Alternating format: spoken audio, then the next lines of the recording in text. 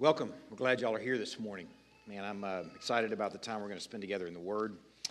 It sounds like I'm a little bit high. Maybe turn my volume down a little bit. I'm going to be shouting later, so I want to make sure I don't blow your eardrums out.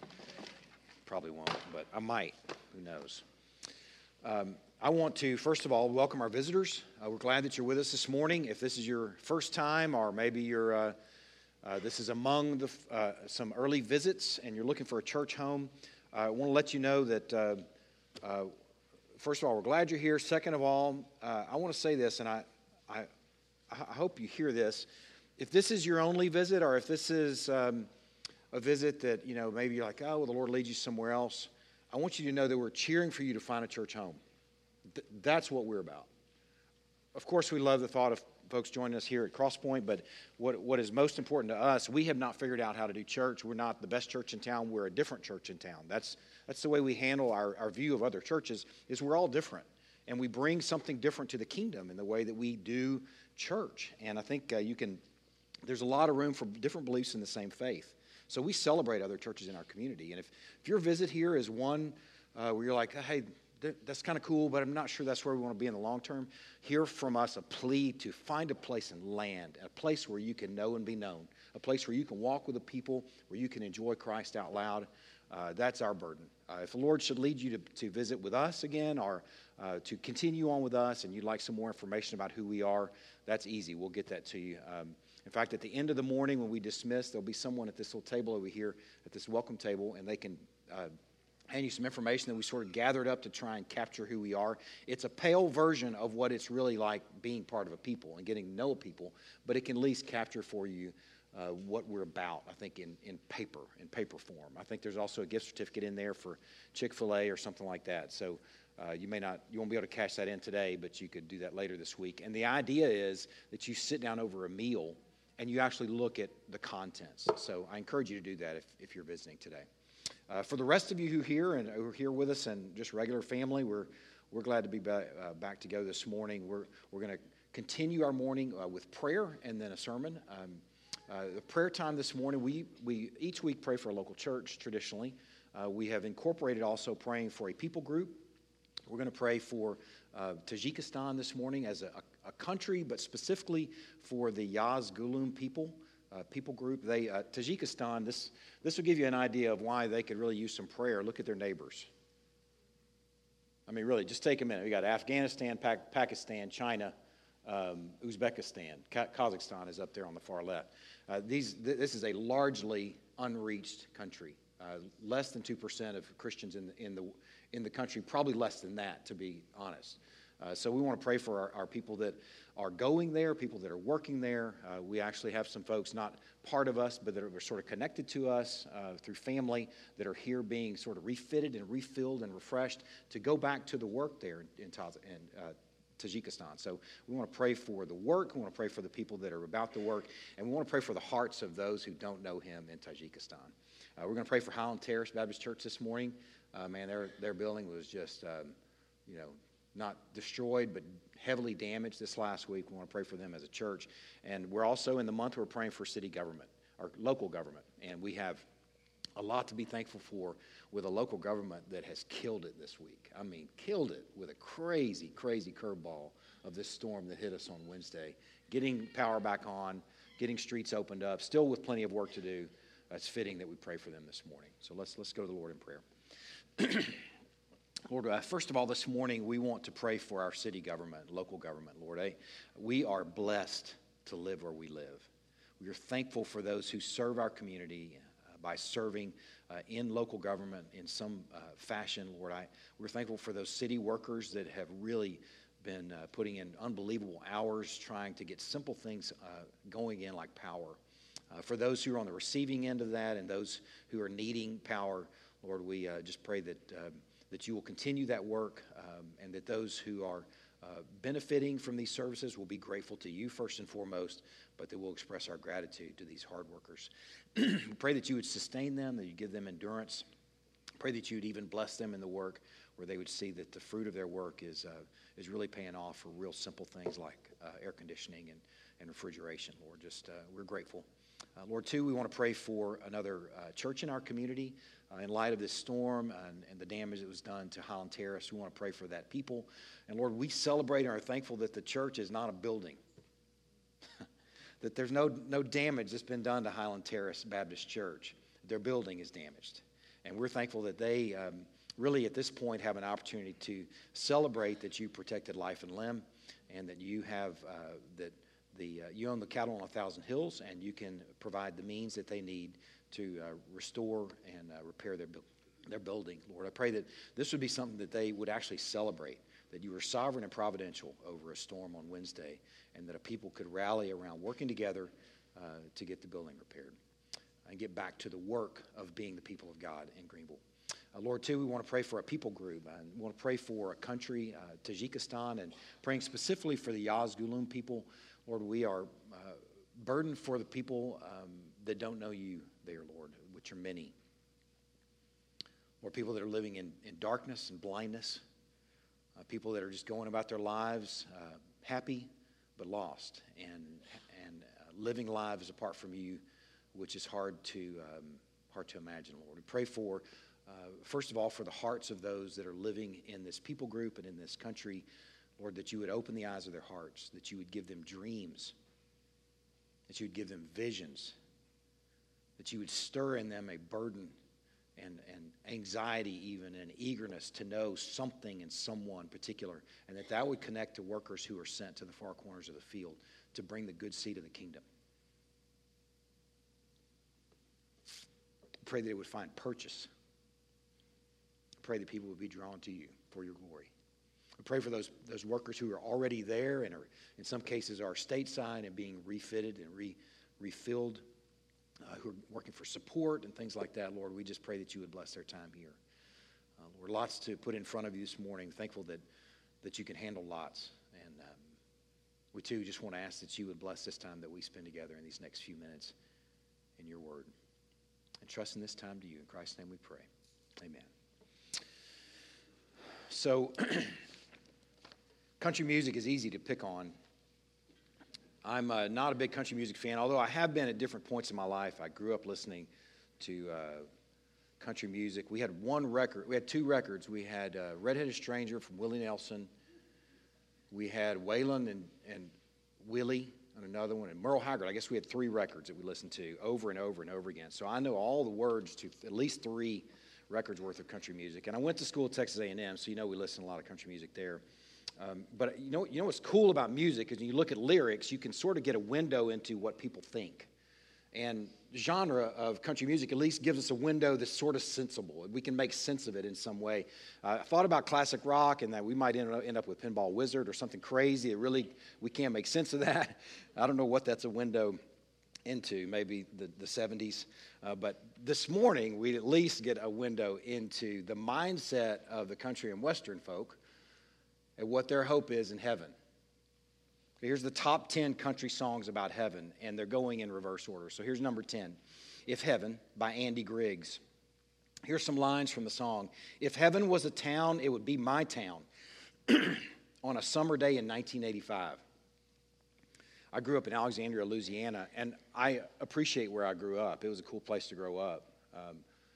But I hope heaven is not Alexandria, Louisiana in 1985. I mean, right? Okay. But that's not all he wants. He said, everything I wanted was out there waiting. Okay, that's this guy's view of heaven. And everyone I loved was still alive. Okay, you're going to hear that as a theme. Don't cry a tear for me now, baby. There comes a time we all must say goodbye. And if that's what heaven is made of, you know what? I ain't afraid to die. Okay, I have a different opinion about my hopes for heaven, but that's Andy Griggs' hope for heaven. Here's number 9, Outskirts of Heaven. I'm not going to spend so much time with each of these, trust me, but the first couple are worth some time. The Outskirts of Heaven is number 9 by Craig Campbell. This one's especially interesting. Craig Campbell wrote this song after reading a passage in the Bible describing heaven and realizing he wanted his heaven to be different. I mean, really, I'm reading from the article that I pulled off the internet, and it's got to be true because it's on the internet. But here's what he says. Here's some things that come out of his song. He wants to have dirt roads for miles. Okay, that's one. He wants to have dogwood trees and honeybees. Okay, that's what he wants his heaven to be. Dirt roads for miles and dogwood trees and honeybees instead of what's promised in the Scripture. If you read the book, he says, and this is what he said. He said, if you read the book of Revelation, it tells you that there's golden streets and pearly gates in a very big city, which is not the environment I grew up in. I can't imagine myself living in any big city, heaven or not. So I'm excited to get to heaven, but I feel like what I describe in the outskirts of heaven is more my style. All right, it's funny, but it's sad too, frankly. I like dirt roads, and I like honeybees. Dogwood trees are cool too. They're beautiful when they bloom. But if that's heaven, man, that's a bummer. Number 8 was it's titled "Streets of Heaven" by Sherry Austin. Here's a line from it. She's written the song to the 7-year-old daughter. I don't know if she wrote it, but this is a song that she sings to the 7-year-old daughter that passed away. So it's hugely sad, terribly sad. But here's a line from it: "Who will hold her hand when she crosses the streets of heaven?" And it fits the theme of the first guy, sort of. Everyone I love is still alive. Okay, number 7, "Threaten Me with Heaven" by Vince Gill. A line from the song reads, "Threaten me with heaven, I'll be waiting on you." It's about relationships being, family members, loved ones being brought back together. So it fits that same theme. Everyone I love is still alive. Number 6 by Mark Wills is "Wish You Were Here." It's about a man who died in a plane crash, and here are a couple of lines. "I wish you were here, wish you could see this place, wish you were near, I wish I could touch your face. The weather's nice, it's paradise." Okay, so still fitting that theme, everyone I love is still alive, and also kind of connecting to, it's an environment that's beautiful with dirt roads and honeybees, and everything that I want is out there waiting for me. Number 5 is by Colin Ray. I actually really like this song. The title of it's "Love, Me." Some of y'all maybe know this song. Every time I hear it on the radio, I start singing it, and I think about Christy. It's sweet. The song, it's sweet. I probably sound like a goober singing it because I don't know all the lines. You know what you do when you don't know the lines. You just kind of, yeah. But the lines I know I belt out. "But I'm not going to let you down, darling, wait and see. And between now and then, till I see you again, I'll be loving you, love me." It's it's a pretty song. It's a pretty song. But it's fitting that same thing. Everyone that I love is still alive, or at least we're back together. Okay. Number 4, "If Heaven Wasn't So Far Away" by Justin Moore. "If heaven wasn't so far away, I'd pack up the kids and go for the day, introduce them to their grandpa, watch them laugh all at the way he talks." So still that same theme of everyone I love is still alive, or at least we're back together. Okay, we've been separated from one another and we're back together. This one is an interesting one. Number 3 by Steve Wariner is "Holes in the Floor of Heaven." Here's some lines. "Seasons come and seasons go, nothing stays the same. I grew up, fell in love, met a girl who took my name. Year by year, we made a life in this sleepy little town. I thought we'd grow old together. Lord, I sure do miss her now. But there's holes in the floor of heaven, and her tears are pouring down." All right, that's just kind of weird. I'm sorry. If that's like your favorite song ever, I'm sorry. That's just kind of odd. I don't know what to even do with that. Holes in the floor of heaven, and she's up there crying. That doesn't sound like heaven to me. I mean, if heaven's just going to be a place where you're sitting around crying over those that you're not with anymore, then it doesn't sound that awesome. It sounds kind of sad.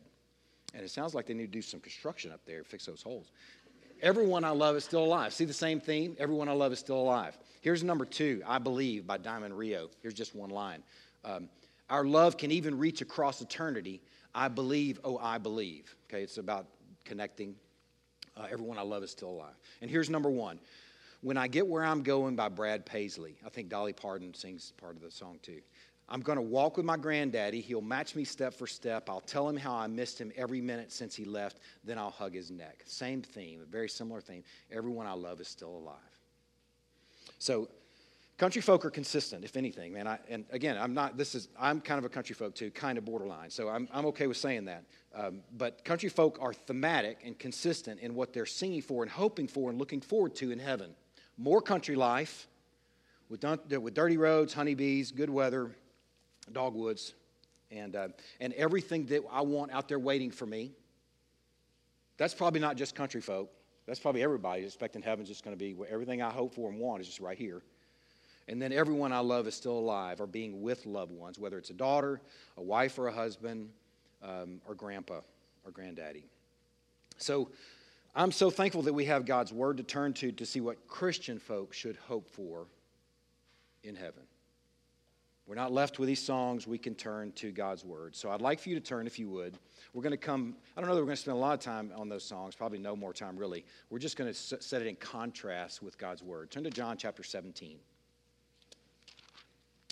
John chapter 17. John chapter 17 is a prayer of our Lord who's heaven-bound. Okay, he's facing what we're talking about today. He's facing a short few weeks away, and you could say in some cases a short few hours away, depending on where you believe he went during that 3-day period. But it's a prayer of our Lord praying for those sitting around him at the table. At this point, it's probably just the 11. Judas has probably left the table by this point. To kind of set it in context, which I think is important for us, these guys just had an argument at some point in this evening about who would be the greatest. Okay, that's like a couple of kids we heard arguing in the redwood forest over who was the tallest. No joke. We heard a couple of kids walking through the redwoods arguing about who's going to be the greatest. They're sitting there with the King of Kings and Lord of Lords, and they're arguing about who's going to be the greatest. Okay, so these guys have baggage. Okay, we're not talking about those guys. We're talking about God's people. God's people have baggage. If you stick around a church any period of time, you're going to get to a point where people have some history with one another. This table had history. Man, I think it's a very fitting place for us to go as our Lord is praying over this table of men who just argued about who would be the greatest. And that's only what's recorded. And who knows what else they'd gotten into with one another, the kind of stuff that they carried into this meal. Some of them may have felt like, I ain't sitting by James over there. He gets on my nerves. I'm going to sit over here by Phil because I like Phil. He's kind of ordinary.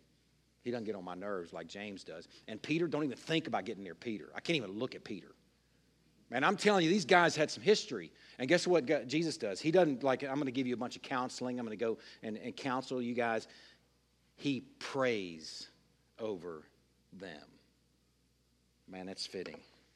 He's praying over these guys that I guarantee had some baggage and some history.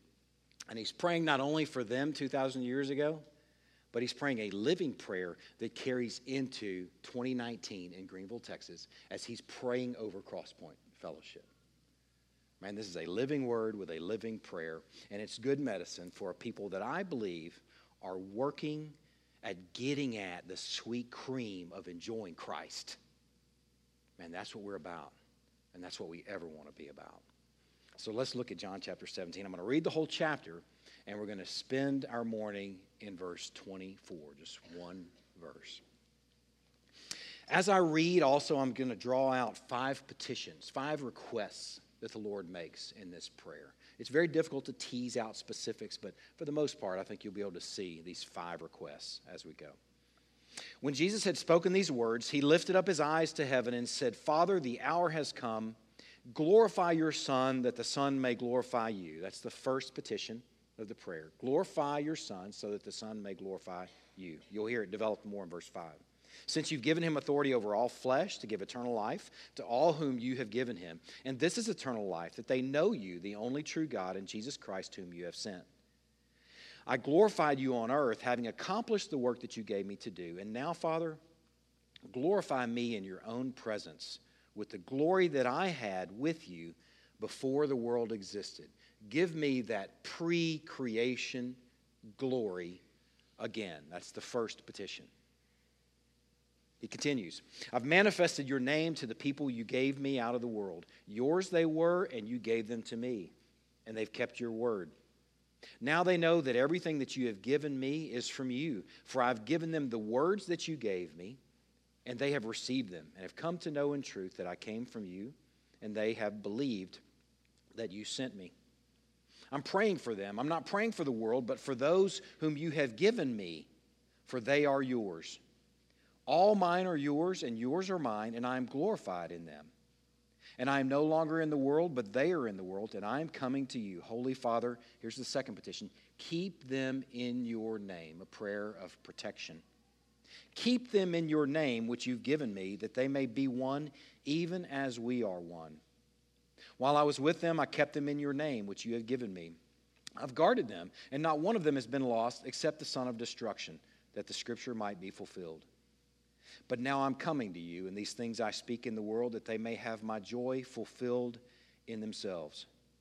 I've given them your word, and the world has hated them, because they are not of the world, just as I am not of the world. Here's the second, more development of the second request. I do not ask that you take them out of the world, but that you keep them from the evil one. And here comes the third petition. They are not of this world, just as I am not of this world. Sanctify them in your truth. Your word is truth. As you sent me into the world, so I have sent them into the world. And for their sake I consecrate myself, that they also may be sanctified in truth. And here comes the fourth petition. I do not ask for these only, but also for those who will believe in me through their word, that they may all be one. That's us he's praying for here, 2,000 years ago. Just as you, Father, are in me, and I in you, that they also may be in us, so that the world may believe that you have sent me. The glory that you've given me, I've given to them, that they may be one, even as we are one. I in them, and you in me, that they may become perfectly one, so that the world may know that you sent me and love them even as you loved me. And here's the fifth petition where we are this morning.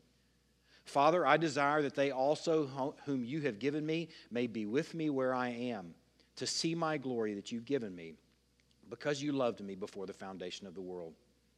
O righteous Father, even though the world does not know you, I know you, and these know that you have sent me.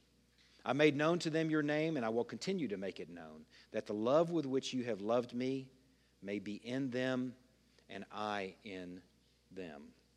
All right, the plan for the morning. I want to give you kind of an audible map. It's helpful for me a lot of times as I'm trying to follow someone speaking, that I have some idea where they're going. We're going to spend the next few minutes just unpacking the luggage in verse 24. Okay, so if you need a home base, that's it for the morning. There are a few other places that I'm going to ask you to turn, and if you're an audible, some people are visual listeners, I mean, they have to see the word, turn to that passage. If you're more audible and you can listen really, really well, then just listen. But I will give you those references, and I'll give you kind of a heads up what they are at this point. We're going to turn a few chapters earlier to John chapter 13 and 14. Okay, that's an easy one. It's just a few pages earlier. We're going to turn to Matthew 17 at one point in the morning. It'd be pretty easy to find another gospel nearby. And then we're going to turn later on to Exodus chapter 33. Okay, so that's kind of the map for the morning. We're going to unpack the luggage in verse 24, and then we're going to climb all the way back to Exodus chapter 33, and we're going to see a story that illustrates the points that I think come out of this passage today. Okay, so let's get into the luggage. Luggage, just a few pieces at a time. First of all, I'm going to read the passage, and then we're going to draw a few things out. Verse 24 again. Father, I desire, this is the fifth petition, I desire that they also, whom you have given me, may be with me where I am, to see my glory that you've given me, because you loved me before the foundation of the world. Okay, first of all, I desire. I pointed out the 5 petitions in the prayer to you, okay? Of the 5 petitions, a couple of them mention the word ask. He says, I don't ask that you take them out of the world, but I ask that you keep them from the evil one. The ask is carried over and implied. He includes the word ask for at least 2 of these petitions. This is the only petition where he says specifically, this is my desire. Okay, and the Greek word also means this is my will. This is my desire and my will. This particular petition that we're considering today seems to be a pretty strong, particular request. I don't know that we can make the case for it being stronger than the others, but it is the last thing that he asks before he goes to the arrest and then the trials and the cross. And among the 5, it is the one that he says, this is my desire, Holy Father. This is my will. So I think we could read this last one that we're considering today in some ways as here. Let me read my last will and testament before I die. That's a unique opportunity. Usually that's read after we die. It's almost as if he's sitting at this table and saying, I want to read my last will and testament before I die, so my people can hear my heart's desire. So they can hear what I'm asking of you, Father, in this audible request. They can hear those things within earshot. I think what's important is realizing at this pregnant moment in their lives, their world is about to be turned upside down. 3 years ago, 3 years earlier at this point, they left everything to follow him. They left boats, jobs, families, tax collecting booths to follow him. And it's looking like, man, it's looking like he's going to win. It looked like he's going to defeat the Roman Empire potentially, and they're going to be an independent land again. And he's going to be the king that's established and inaugurated as the king. They're really excited about what's going on here. In this pregnant moment in their lives where their world is about to be turned upside down and completely unraveled, Jesus prays for them, and he shares his will for them with the Father in earshot. Okay? So here's what he says. Here's my desire, that they whom you've given me. Okay, before we even talk about what he's going to ask for, let's consider just for a moment that who the they whom you have given me actually are. We know for sure it's made up of those disciples who are sitting there at the table. We know for sure it's made up of a table full of disciples who just argued about who was going to be the greatest. We know for sure that it's made up of a table full of people who, or at least one of whom, is going to deny him only hours later after making a promise to him that I would die for you. He's going to deny him, actually, interestingly enough, 3 times, and one of them even to a maiden girl. I think it may have been twice. To a maiden girl. Table full of winners. We're not talking a table full of heroes. We're talking a table full of men that are going to run like a bunch of chickens hours later when he's arrested. Have you ever seen a covey of quail? I mean, you ever walked up on a covey of quail? Most quail, bobwhite quail, they fly. Blue quail run. They're really hard to shoot because they run, and they're like, woo, all over the place. I'm imagining the disciples running like a bunch of blue quail on the ground, half dressed, some of them naked, because they left their clothes behind them. They were that scared. He's not praying for a table full of winners. He's praying for a table full of frail, feeble cats, wrought with weakness. He's praying for a table full of dudes with besetting sins and character flaws and things that they struggle with. Real people, just like us. I mean, can we read this story like it's not just something external and just something happened a long time ago where we can actually read it? This could be us. And in fact, given that this is a living prayer, it is us. His desire, his last will and testament is that they whom you have given me, those they whom you have given me are made up of people who are frail and feeble and wrought with weakness and besetting sin, made up of people who couldn't earn his favor on your best day. On their best day. Let's really connect to who he's talking about here. Those given him in ages past, those that we talked about a few weeks ago, are really, frankly, a white elephant gift. You remember that picture I put up? This white elephant party that I went to is the ugliest gift in the history of mankind. I won it at a white elephant gift party. And I'm thinking, man, this is the gift that the Father gave the Son? Wow, let's be really honest and let's be really serious. It's a motley crew. Wow, let's consider for a moment who he has his last will and testament for. Who are the beneficiaries of this last will and testament? And let's really be honest, it is a white elephant bunch. And ironically, this little bunch that he's talking about here, that he's praying for, this white elephant bunch that I'm talking about, there's actually a name for that bunch. And that name is the church. I mean, I hope y'all can smile about that. I hope you can realize, oh man, okay, there's a little relief in that and realizing, whew, okay. So all the issues of walking with the people and being part of a people and being a person, well, he died for you too. What he's about to do is for you too. He prayed over them and he's praying over you. Man, that's good news. I think this passage is so timely for us as a people. This people who disappoint, this people who are inconsistent, this people who don't act right. You ever heard anybody say that? Man, he just don't act right. He's just on my nerves right now. Well, that's who he died for, because you don't act right either. Man, he's praying over us. He's praying over them. People that get their feelings hurt, people who are proud and haughty, people who are stuck up, real people. He's praying over these people right here, and he's saying, these are my people, and these who are the beneficiaries of this good final will and testament. people who get their feelings hurt, people who have all manner of issues. He desires something for this motley crew called the church. And I want to just ask this question. Are you really listening? Are you eager to hear what that is? I mean, you can read ahead, but let's really grab what it is. And let's just ask the question. Let's see if he desires and wills. What he desires and wills would make the country music content. We can already know that it doesn't because we looked at at least the top 10, and it's completely void of anything that has to do with the Lord. But let's see this, if it makes the list of things that we hope in. Let's see if what he wills and hopes for a motley crew, the white elephant bunch called the church, is something that we hope in. And not just talking for heaven, but hope in now. Let's see if it makes the list. Our Lord has a desire, a last will and testament for you. Let that hit you just for a moment. He has a desire and a last will and testament for you.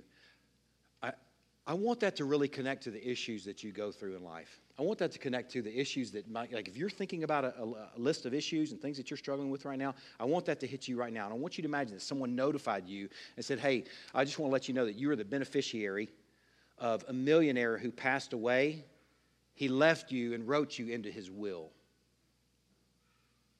Okay, even if you don't know what you're going to be blessed with, what you're going to inherit, you got to know that you would expect you're going to treat that as good news. You know, let's say Tom gets that news during the week and he comes home to Sally and he walks in and he's like, hey, Sally, man, I got some good news for you, girl. I got written into a millionaire's will. Can you believe it? Like all the issues that they face, man, we got an air conditioner on the blink. We got a hole in the roof. We need some sod over there in the corner of the backyard. Man, we got all this list of things to tend to, but we were written into a millionaire's will this week. That puts all those things in perspective, doesn't it? You're going to walk into work with a swagger, aren't you? You're going to walk into work and say, y'all may not know this, but I'm an heir of a millionaire. Yeah, so all those issues that you face at work, they sort of pale, right? They sort of level a little bit. These things that seem so massive, they become kind of small because you go, oh, I'm an heir of a millionaire, and he's leaving me something amazing. I want you to realize this is an occasion where we've been written into his will. His last will and testament is what he's sharing right here, and we're the beneficiaries. All right, man, I'm anxious to know what's in here. I want to know what he's getting at. We're going to read the will and find out what the good news is. But here's what he says. He says, I desire that they, this white elephant bunch called the church, may be, you ready for it? Here's the blessing. Here's the big money, the big gift that he's going to give you as a millionaire. That they may be with me. Okay, you may be like, oh, okay, well, I was kind of thinking it was going to be like a bunch of money, or it was going to be like eternal health and happiness. It was going to be the wind in my back and all things that I ever put my hand to. But that's nice that we may be with him. I want to spend a few minutes and explore that. I want to just consider that his desire for those people, this motley crew that's given to him, called the church, is that we may be with him. All right, turn to John chapter 13. Let's first of all get at what he's getting at. John chapter 13, look over in start in verse 33. We're going to look at a couple little passages here and on into chapter 14. Okay, Jesus is talking about, he's been sort of hinting at this thing that's coming, this event that's coming. He knows what it is, this cross, and he's been hinting at it with his disciples, and they just are not really tracking. And in verse 33, he says, little children, yet a little while that I'm with you, or a little while I'm with you, you will seek me, just as I said to the Jews. So now I also say to you, where I am going, you cannot come. Okay, look down a few verses. Where I'm going, you cannot come. Simon Peter, the guy that you would expect to be the guy that asked the question, hey, Jesus, I got a question here. I'm not just going to sit here and just let you say that without asking the question. Lord, where are you going? You've been hinting at this thing forever. Where are you actually going that we can't come? And Jesus answered him, where I'm going, you cannot follow me now. You cannot follow me now, but you will follow afterward. You can't go there right now, Peter, but you will follow afterward. Look down in chapter 14. He continues the conversation, and there's a break of a chapter there, but there's probably not a break in the moment. So in chapter 14, he picks up, let not your hearts be troubled. Peter, I can see the look on your face that I'm saying I'm going someplace that you can't go. I know you've left everything to follow me for the last 3 years, and now I'm telling you that you can't follow me where I'm about to go. Let not your hearts be troubled. Believe in God, believe also in me. In my Father's house are many rooms. If it were not so, would I have told you that I go to prepare a place for you? And if I go and prepare a place for you, I will come again to take you to myself, that where I am, you may be also. It appears that as this last will and testament is read, that the blessing that's given for those beneficiaries, that motley crew called the church, this white elephant gift called us, called that table full of people, is actually our presence, eventual presence with Him. That actually is the good news. And listen, he continues. And somebody's like, well, how are we going to get there?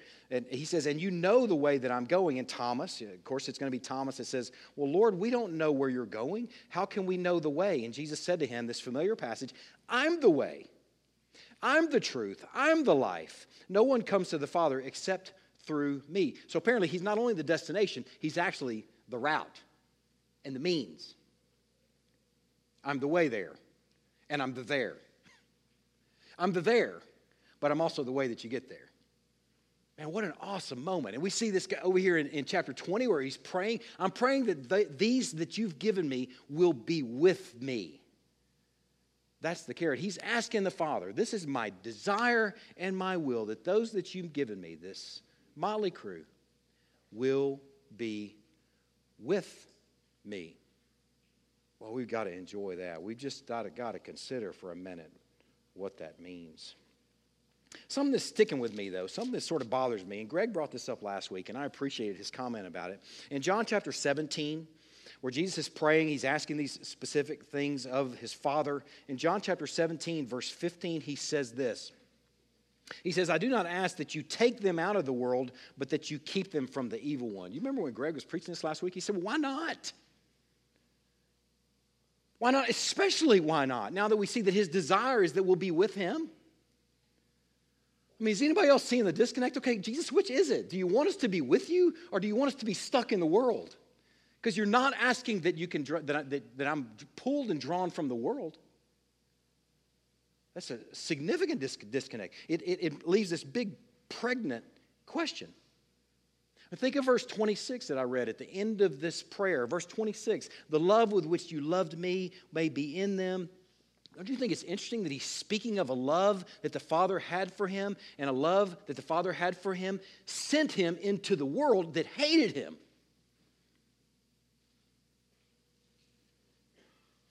But it gathered him up into his presence eventually.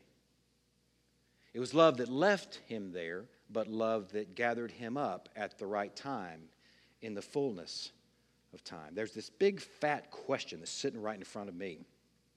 He's leaving them here, and he's leaving us here, while it's clearly he desires our eventual presence with him.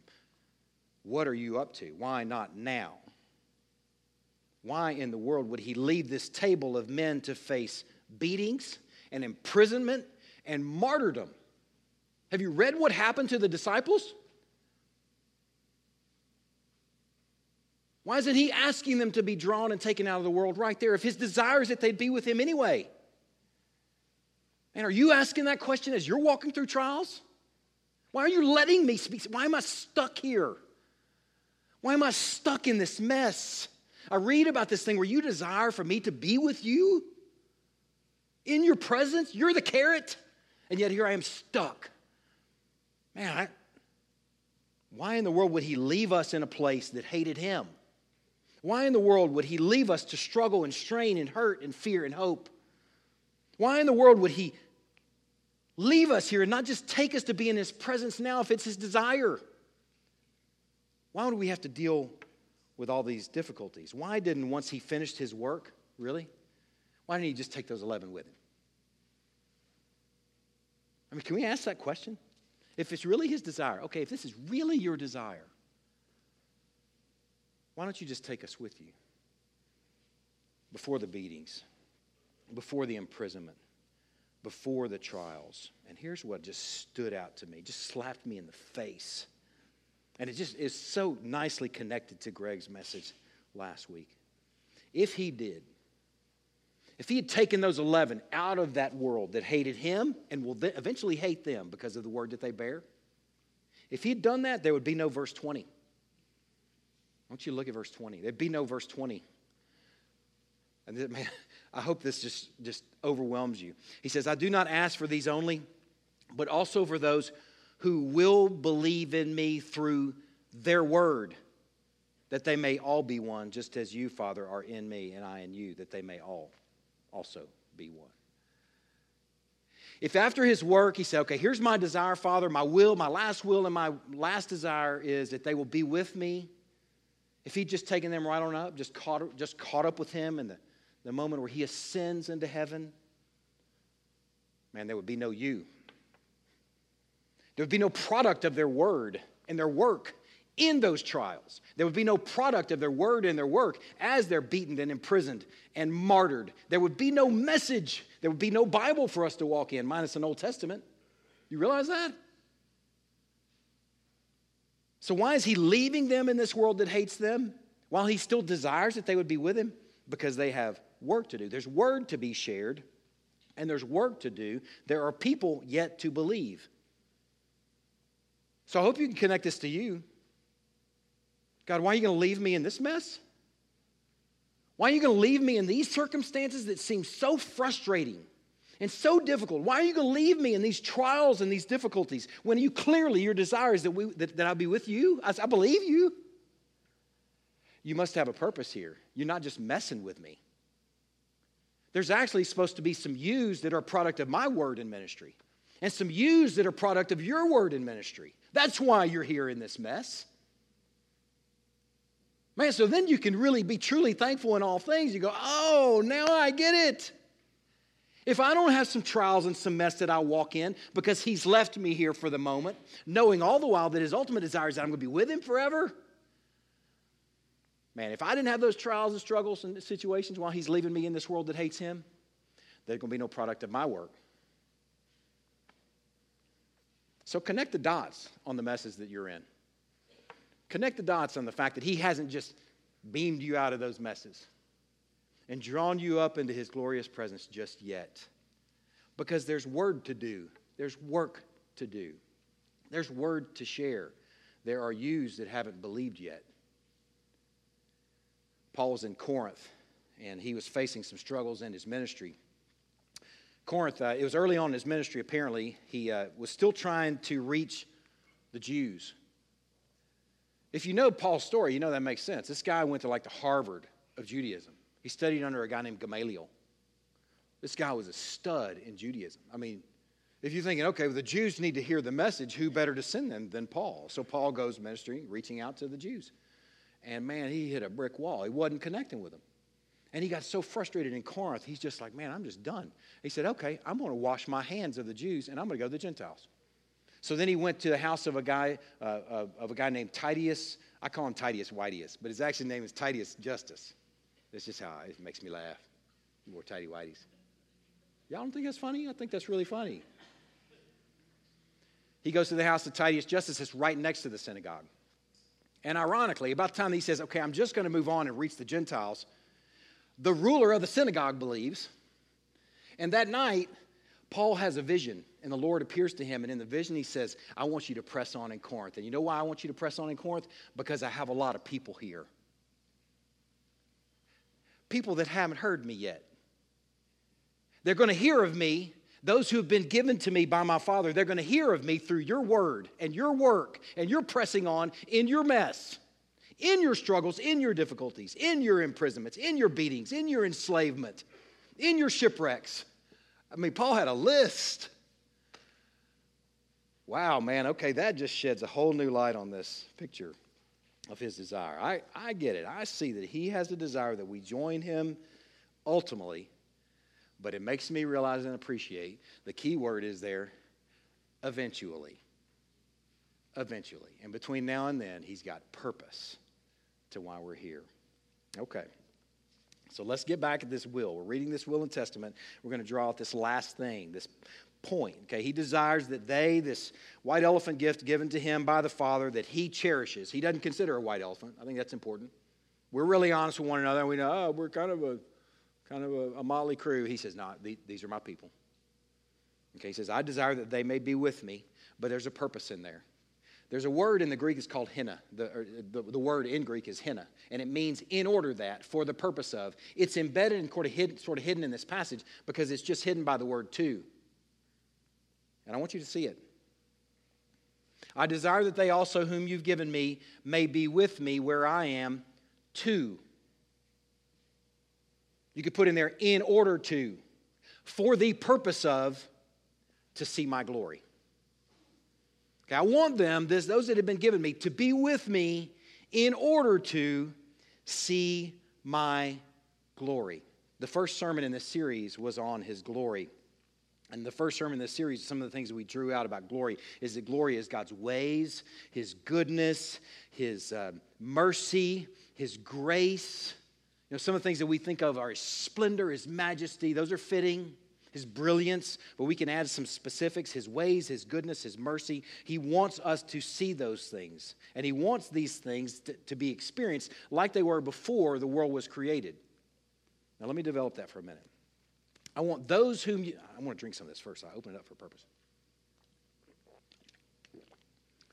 I want these whom you've given me, or who you've given me, to be with me in order to see the glory that I had before the world was created. That is hugely important.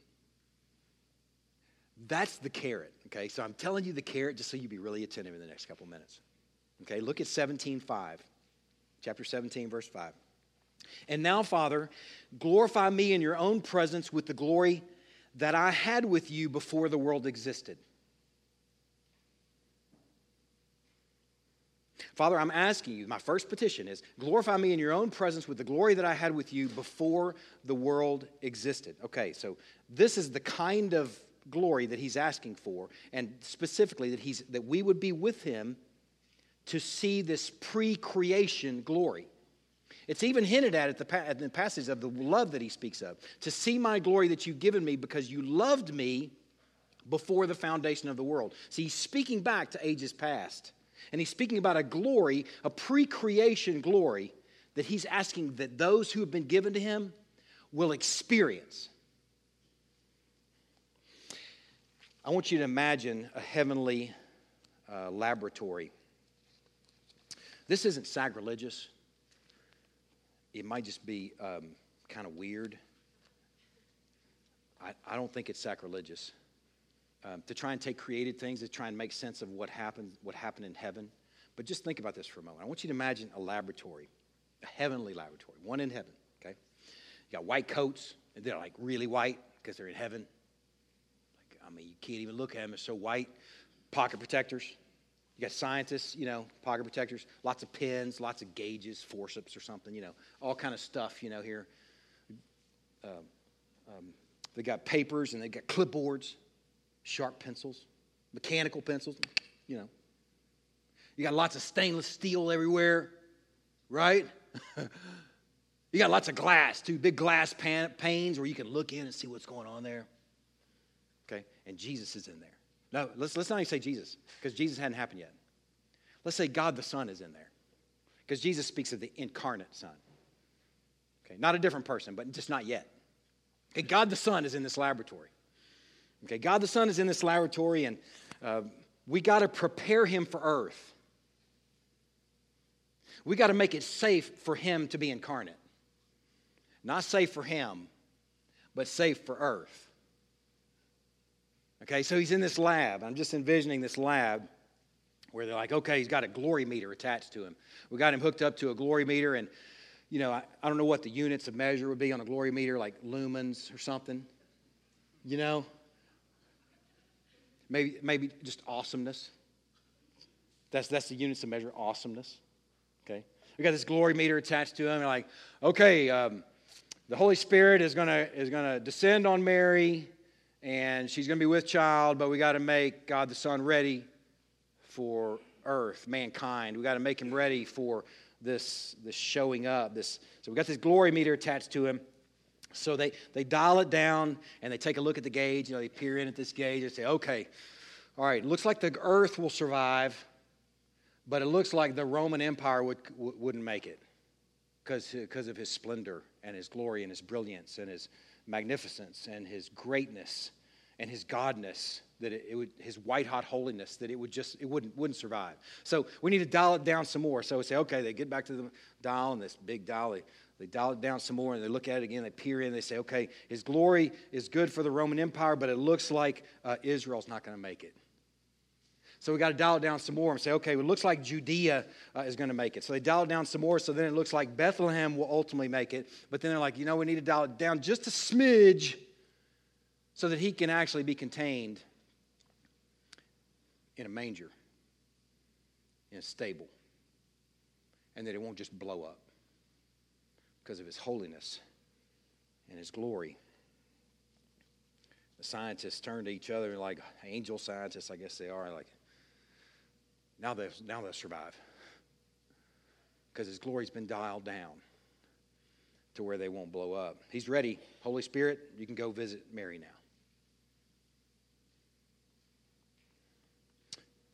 Philippians chapter 2 says this: have this mind among yourselves, which is yours in Christ Jesus, who, though he was in the form of God, did not count equality with God a thing to be grasped, but he emptied himself by taking the form of a servant, being born in the likeness of men.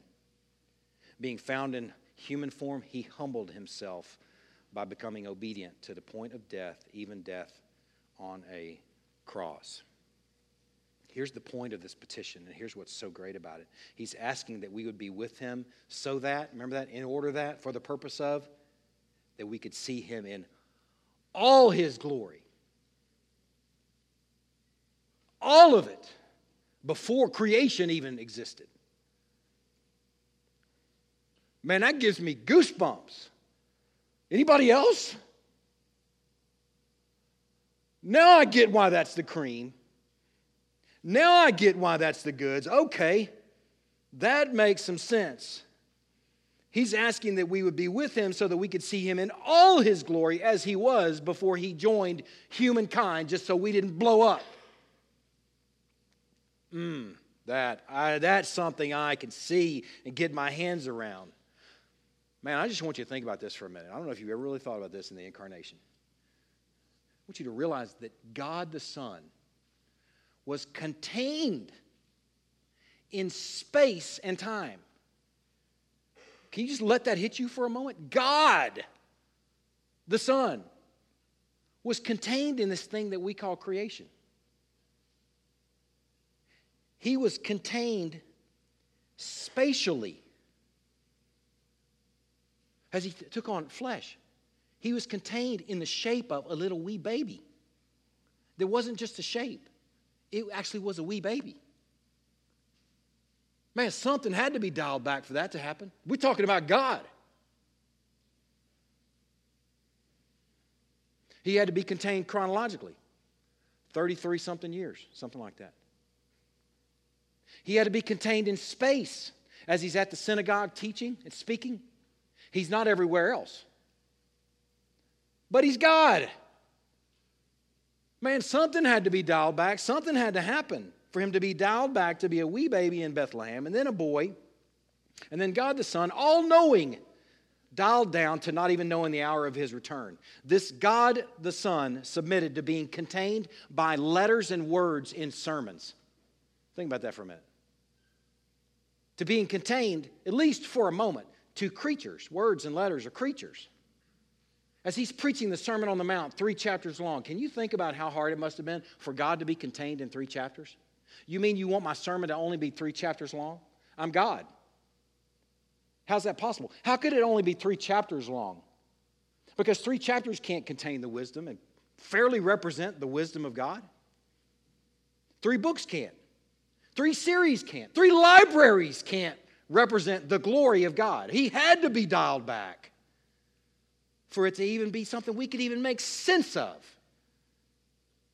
Man, And so they dialed him back, and they sent him to earth. And man, I think the beauty, the carrot of what he's praying for here for us is that we're going to get to see what it was like beforehand, before it was contained.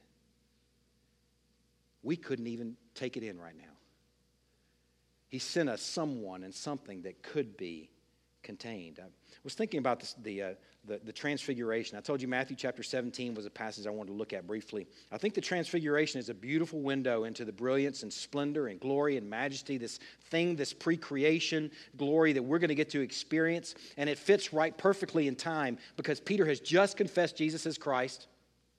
He says, I'm going to build my church on your confession, or on me. The church has been arguing about the object of that for 2,000 years. Okay, but we could say the church was born. Peter, James, and John at the very least. And then Peter, James, and John in chapter 17 of Matthew. They're led off. Jesus leads them off, this little tiny micro church, and he shows them a little window into the glory that they would be, that we would be able to experience for eternity. And here's what happened.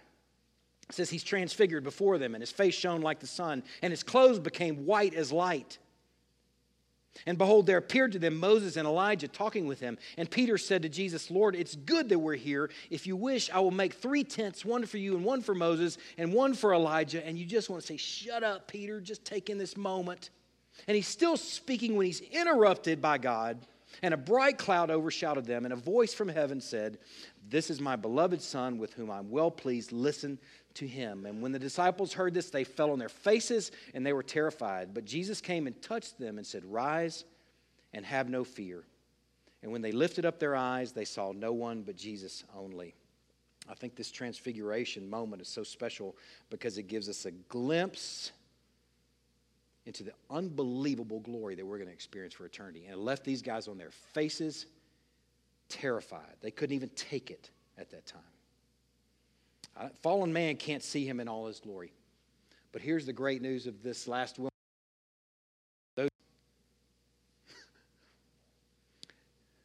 God said, okay, my presence will go with you, and I will give you rest. He said, if your presence will not go with me, don't bring us up from here. For how shall it be known that I have found favor in your sight, and I, your people? Is it not in your going with us that we are distinct? We're not distinct in that everything's going our way. It's not distinct in that all of our marriages are just awesome and easy, that all of our jobs are great and our health is perfect and everything's just going our way. Go be a Christian because the wind's to your back. Baloney. Go be a Christian for one reason, because God is among us. Man, that's the carrot. Is it not in your going with us that we are distinct, I and your people, from every other people on the face of the earth? Now, here's the question I'll leave with y'all. Are you okay with everything going your way, but could do with or without Christ?